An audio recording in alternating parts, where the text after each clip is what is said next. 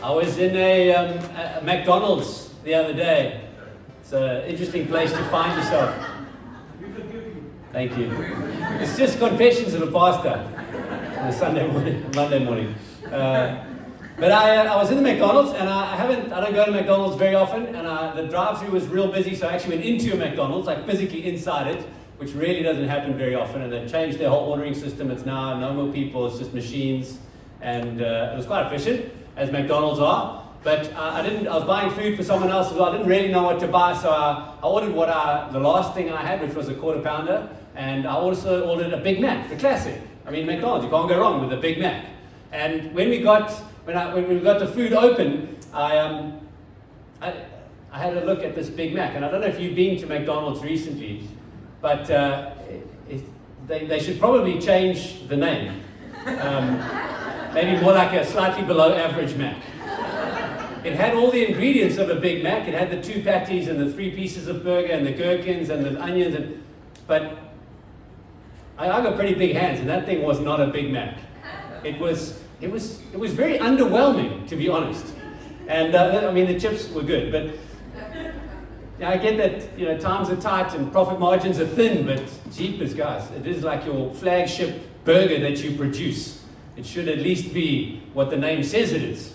But and it was a bit of a letdown when I bought the thing, and I was like, oh, jeepers, now it's too late now. You can't change it. You bought it, and it was a bit of a disappointment, honestly. To be, I thought like I'm gonna treat myself to like some McDonald's. I knew I should have bought a McFlurry, but anyway, I thought I'd try and get some food and not some sugar. But maybe sometimes for you go through your faith life feels like that as well, where you hear other people speaking about what it's like for them. But when you get there and you open the packet and you experience it and you think you've got this amazing thing, and it looks incredible on the pictures. If you've seen those, it's probably not even real food that they use in those pictures.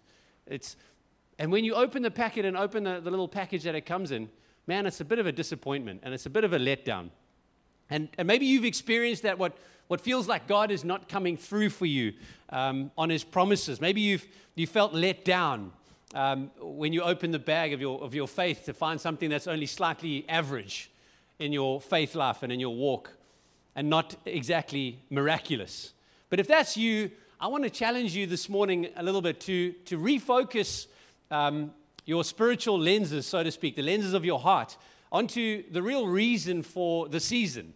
And we know the reason for the season is Jesus. We get that. But I want to look really more at what is the meaning of Jesus' coming? Like, what does that show us about God? And, I really detest the commercialization of Christmas. Like, it is bad. It starts early October. I mean, they're already starting with, like, Valentine's decorations, and Christmas is only just happening, and they're unpacking and it's like over-commercialized. And it's taken something that's good and that's right and just warped it in a sinful way. And it's such a picture for me of what happens with so much of the world. But anyway, getting off topic on my rant. But there's so little of Christ left in Christmas that it has a hollow feeling to it. And it's amazing how we can go through the ritual of the thing of celebrating Christmas. But if we lose the meaning and we lose the essence of what that thing is about, it's hollow and disappointing for us. The message rings true. And this disappointment, very often for many people, leads to disillusionment. They go through life and they expect things of God and they expect things of church and they expect things of other believers, and we get disappointed by those things and we become disillusioned with faith, and we think there's something wrong with God and with what He's doing.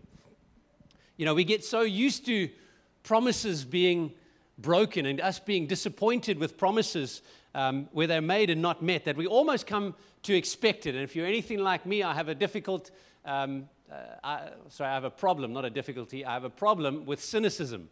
I get very cynical about things. I see things and it's something that Jesus is working on in my heart, but it's come from just promises and expectations being broken over and over again. As parents, we make promises to our kids.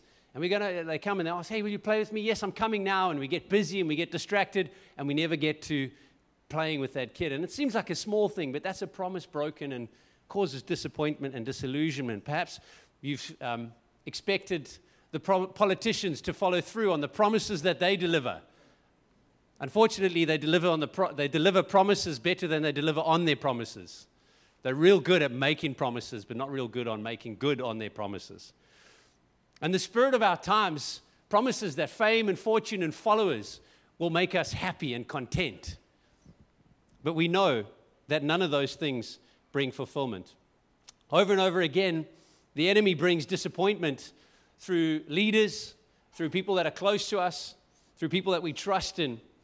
And the hopes that we have and get dashed, and we become disillusioned with life, and we almost shrink back into ourselves and shrink back into a silent, quiet life where we hold back from everything, and we maybe get a glimpse on the 15 days that you're allowed to a year of what life should really be like.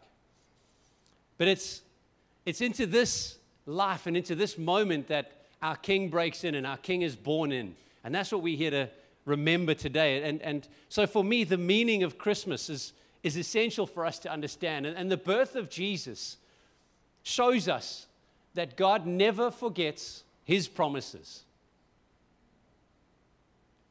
It brings an incredible hope, because when promises come true that God makes, they're greater than we could ever have imagined. You know, most of the Jews in the first century when Jesus was born, okay, they didn't call it the first century because they didn't know they'd be counting from zero then. But around that time, just before Jesus was born and when he was born, most of the Jews in the Jewish nation, they had this messianic hope. They had this hope for a Messiah, the Savior that God would send. But they expected him to be a political and a military Messiah who would come and set them free from this Roman Empire. The Romans were heavily oppressive, taxing them, not very nice people at all.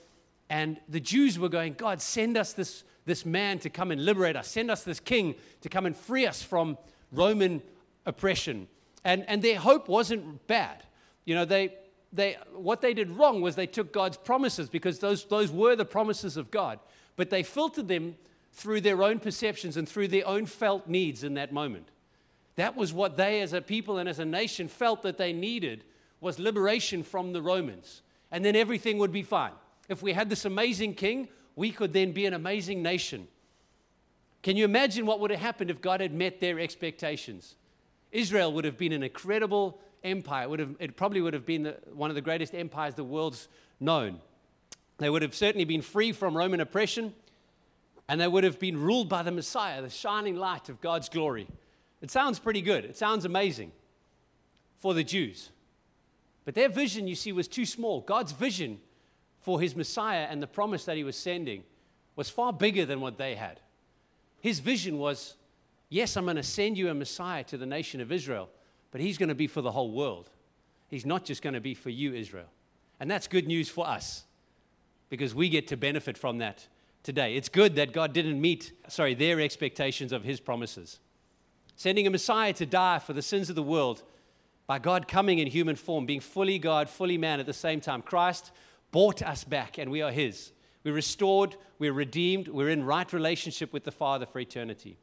The Jewish expectation would have been for a good nation, but God's promise and plan was for the entire world. You see, too often we limit the promises of God with our myopic expectations. We have short-sighted expectations of how those promises are going to work out in our lives. Friends, what God wants to do in and through you is far bigger than you can imagine. We live small because we expect little of God. We want him to affect our daily lives, but we don't want him to affect the world through us. See, Christ and Christianity is far bigger than we imagine. It's not just about a ticket to heaven one day. It's not just about riding this spiritual ark. Someday Jesus is going to come back and take us all up. It's about living here and now and having an impact for the kingdom and expanding the rule and the reign of Christ through your life, with your words and your actions in your everyday life. That's what it means. But most of us live small, quiet lives of desperation. Tim Keller says this. He says, the reason most Christians don't live big lives is that they don't understand Christianity. It's like no other thing. Christianity is like no other thing. Most people think it's like most other things. It's like most other religions. But Jesus says that his message is absolutely different. It is totally new.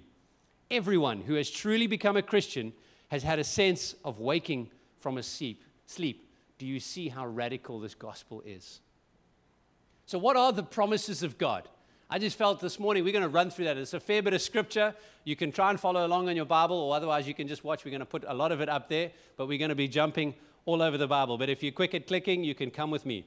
So we're going to start at the beginning and go all the way through. It's good to read scripture in church, yeah? You're okay with us? Good. We're going anyway. So what are the prophecies that God and the promises that God makes about this coming Messiah, this one that he's going to send? You know, the first time that God promises this is right almost in the very beginning of the Bible, Genesis chapter 3. Sin comes in and breaks. God pronounces the curses. He says this is what's going to happen. But in the midst of those curses, there's a promise in Genesis 3:15 where God's speaking to Satan, to the enemy.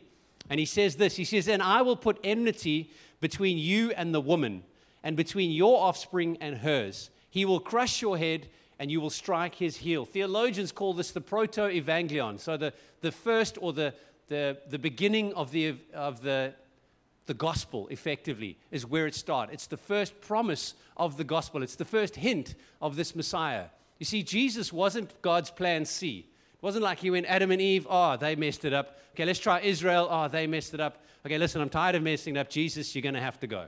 You see, Jesus was God's plan from before the foundation of the earth.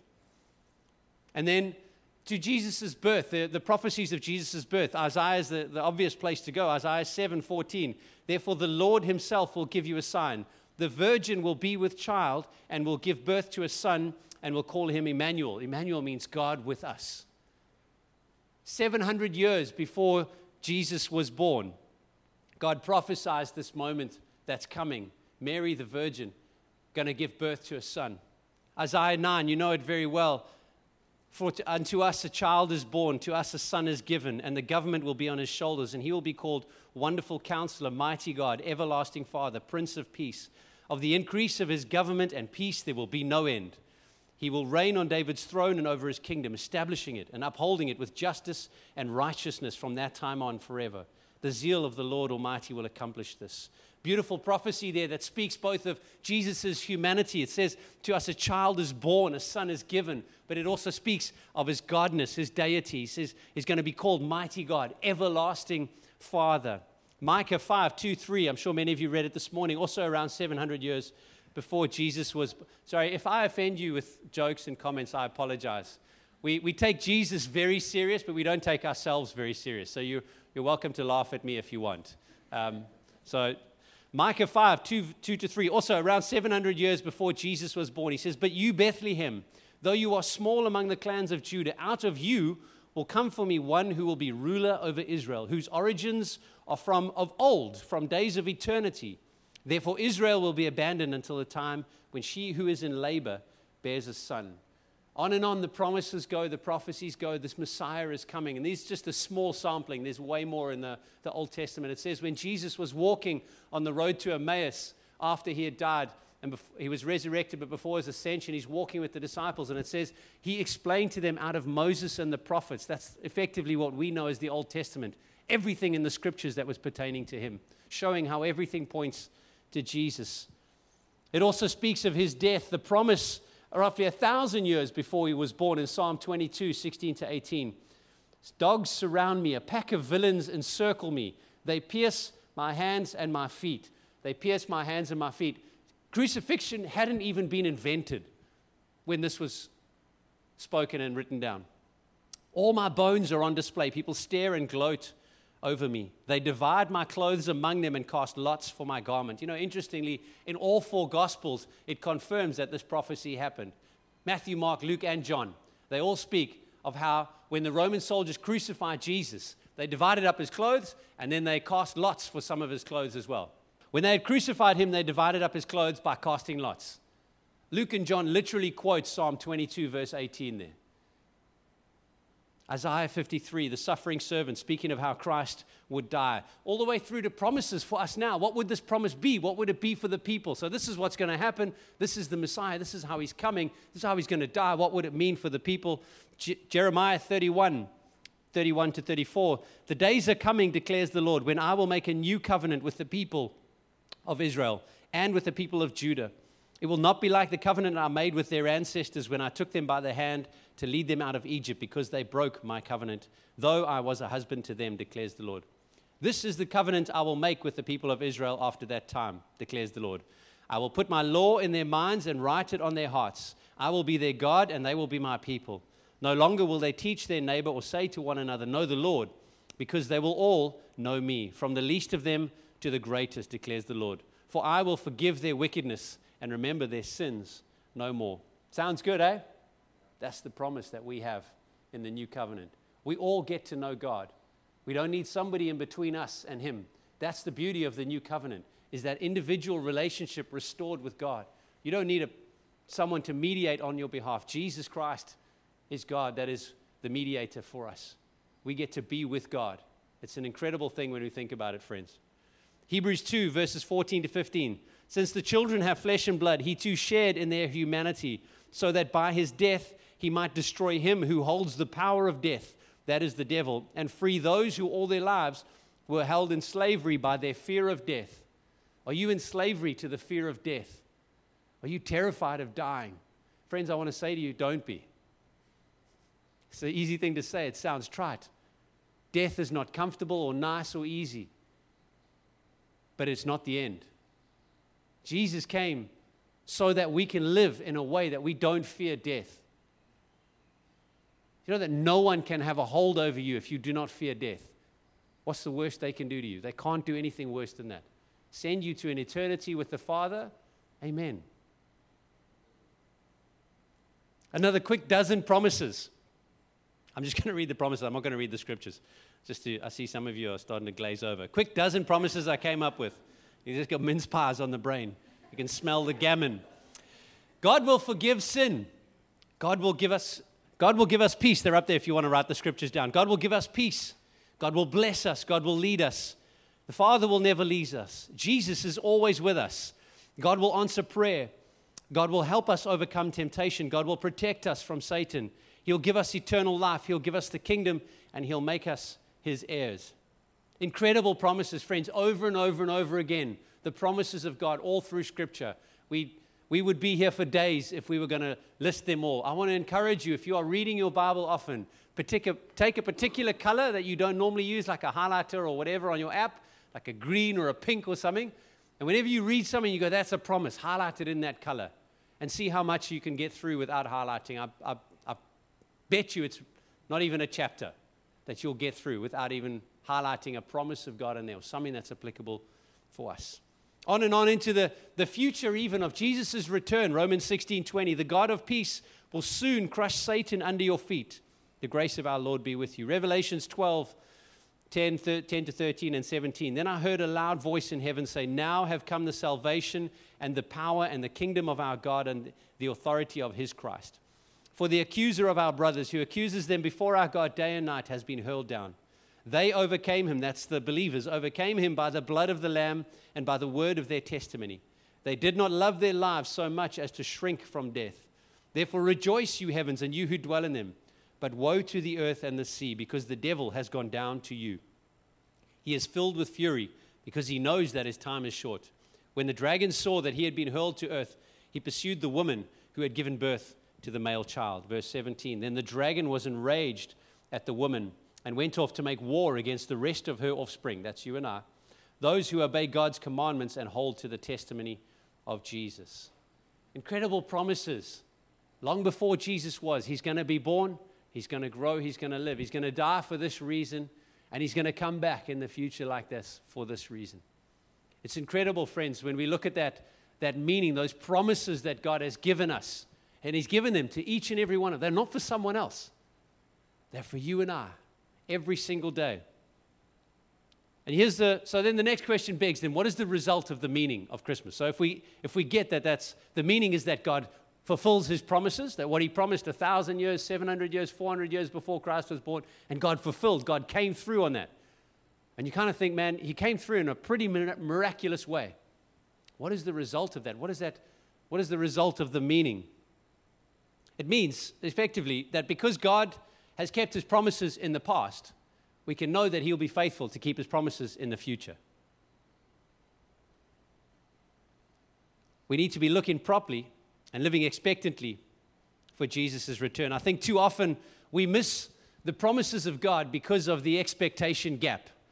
Has anybody, if you've ever heard of the expectation gap? It was originally a term that was developed in accounting between what was the expectation of the client and what was the expectation of the accountant in terms of what they can do. They found that people who owned businesses had so little understanding of proper accounting practices that accountants were doing things that the business owner didn't want. And business owners were doing things that the accountant was going, that's not very legal.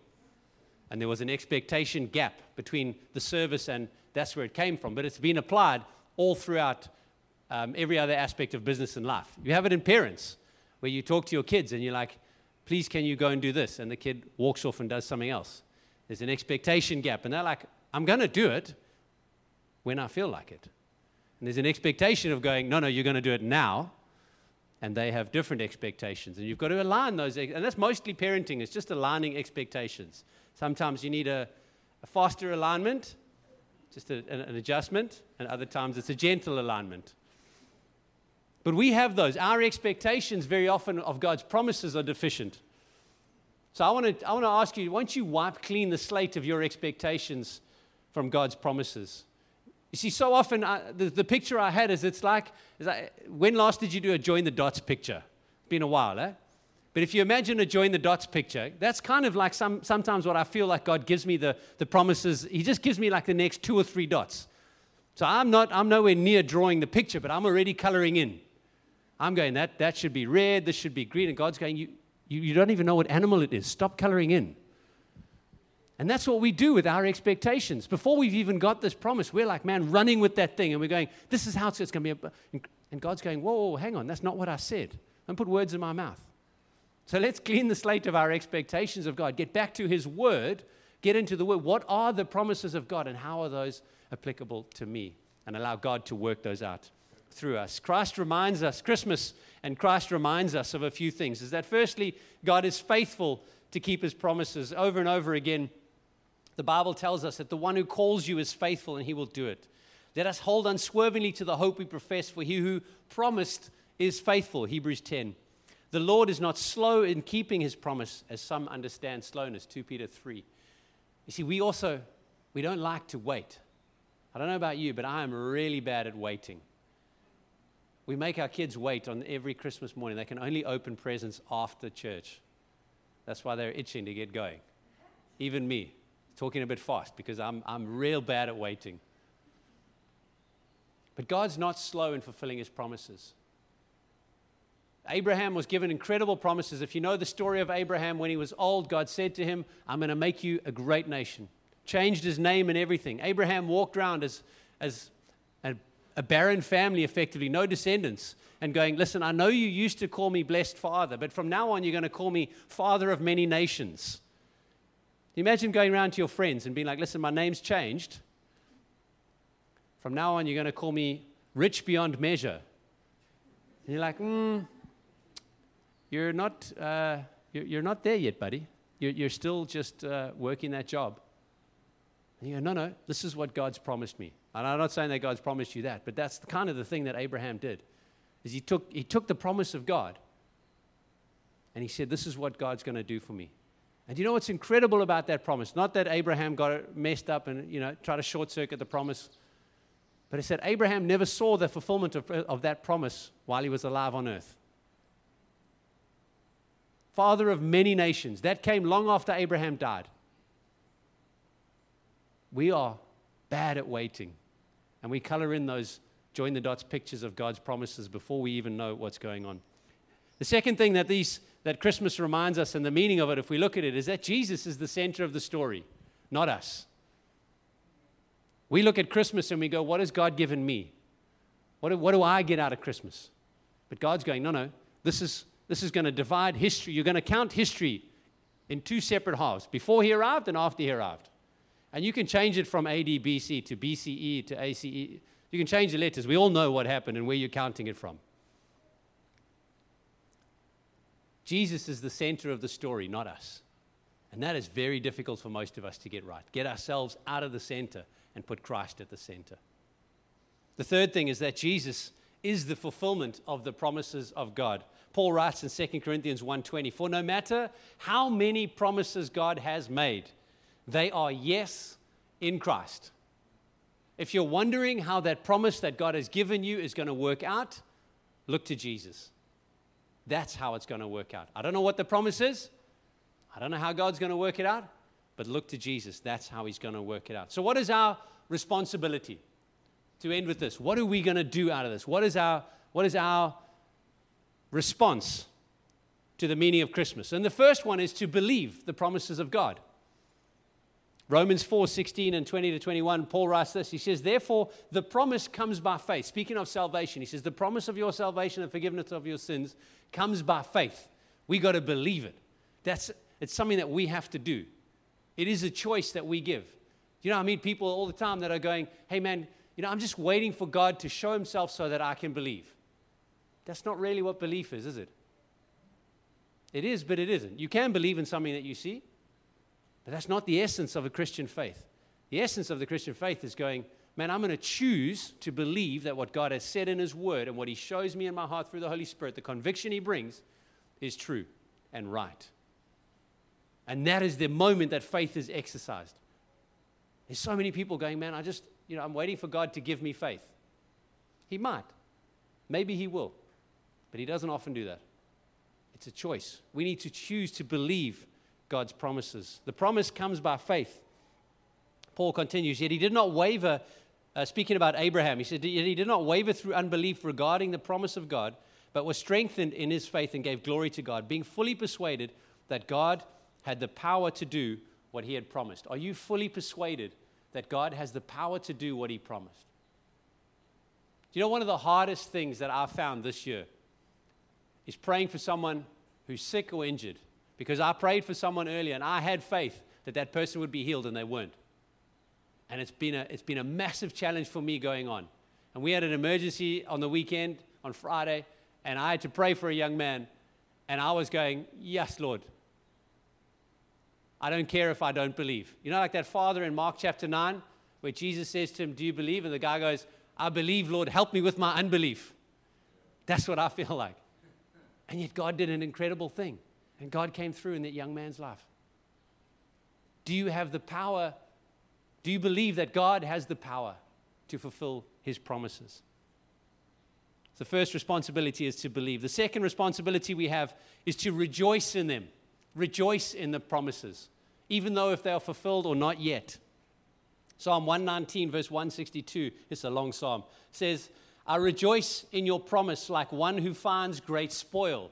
I rejoice in your promise like one who finds great spoil. It's incredible. The psalmist is saying the promise is a great spoil is like when you get a great reward or you find something amazing, like the spoils of wars, like the treasure you get. That's what he means. So he's saying the promise, I'm going to rejoice in your promise like somebody who's found something with high value. Do we rejoice in the promises of God, that he's given us these incredible promises? Or are you waiting for the fulfillment before you can rejoice? There is joy in the promise because of the promiser, because he is faithful. The first thing we need to do is believe. The second thing we need to do is rejoice. The third thing we do is share in the promises. You know, what does that mean? Ephesians 3, verse 6, Paul says this. He says, this mystery is that through the gospel, the Gentiles are heirs together with Israel, members together of one body, and sharers together in the promise in Christ Jesus. We get to share in the promise. The ultimate promise that we get to share in is Jesus, the one who's come and who will come. We get to share in that salvation. Never lose sight of the miracle that is salvation, that an unholy, unrighteous, undeserving sinner like me was forgiven of all my sins, made right and pure, seen before the Father as holy and true, so that I can stand in his presence and be with him. That is a miracle beyond description and beyond words. We all want to see water into wine and blind people here, and that would be amazing. But never lose the wonder of the miracle of salvation that we get to experience. That is the greatest promise God could ever give. That new covenant that Jeremiah spoke of. You see, when we see the promise and we get it and it's out there, if we don't share in it, can you imagine this? It's kind of like sitting at a feast. We're all going to, probably most of us are going to do family lunch now after this. And it's going to be a feast. Yeah? The gammons are in, they're going slow, there's chickens and turkeys and ducks, and maybe you're going to braai. It's going to be incredible. There's going to be people around. You're going to have all the sauces you want. You're going to eat too much and feel bad about it later. But it's fine. I've learned a trick in Christmas. I learned it from a guy who was our home group leader many years ago. He would lose weight every Christmas season. And I'd say to him, Pete, you haven't really lost weight. And he said, no, I budgeted to pick up 12, and I only picked up 8, so I've lost 4. We're all going to have a feast, and we're probably going to overindulge. But if we are not sharers in the gospel, that had no relevance to this, but it was just, but if we got to share in the gospel, can you imagine sitting at that feast, sitting at the table with everybody else, and just looking on, and just watching other people enjoy the meal, smelling all the aromas, and never, ever dishing up a plate of food? That's what it's like if we are not willing to share in the gospel. If we are not willing to share in the promises of God, we've got to step in and take those promises for ourselves as well, friends. We've got to believe, we've got to rejoice, and we've got to share in the promises of God. You see, if we don't do those things, if we don't partake, if we don't actively get involved in the promises of God, you are the only one holding you back from enjoying the fulfillment of the promises of God. And in the words of Bob Newhart, if that's what you're doing, stop it. I'll show you the clip someday. Just stop it and get involved in the promises. Share in them. So as you continue to celebrate this Christmas, and I pray that this day is a beautiful day for all of you, and you really do celebrate it. It's good to be joyful.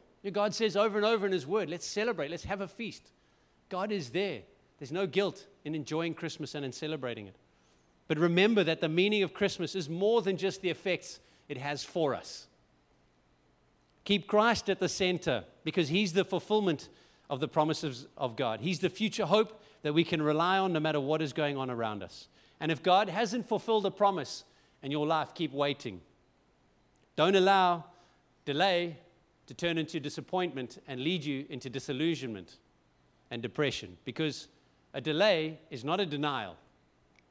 Jesus' birth was thousands of years coming after the first promise of His arrival. And His coming again will happen, but not in our timing. So wipe clean the slate of your expectations. Choose to believe in the promises of God, rejoice in them, and share in them daily, even if you don't yet see them.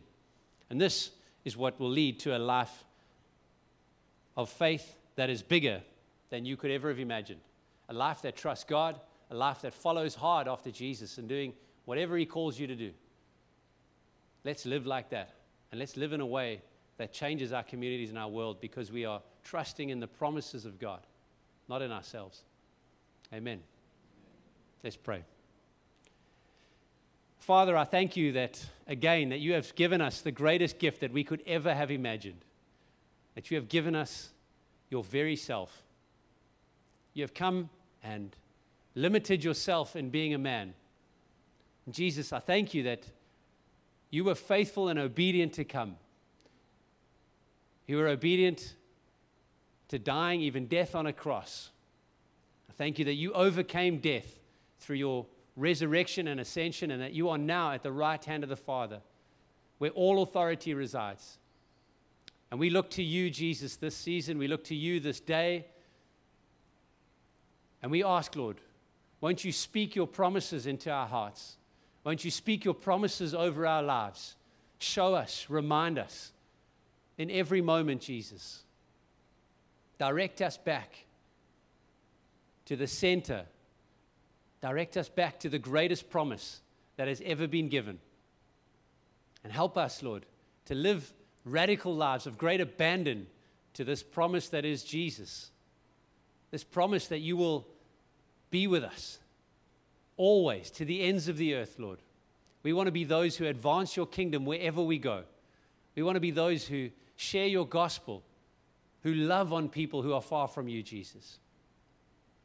Help us to be faithful stewards. Help us to be faithful servants of Your kingdom. Holy Spirit, I thank You that there is none like You, that You are God with us, and that even as we might not understand it, help us to believe and rejoice and share in the promise that it is Better for us that Jesus left and that you are with us. Set us free from our own inhibitions, Lord. Set us free from our short-sightedness.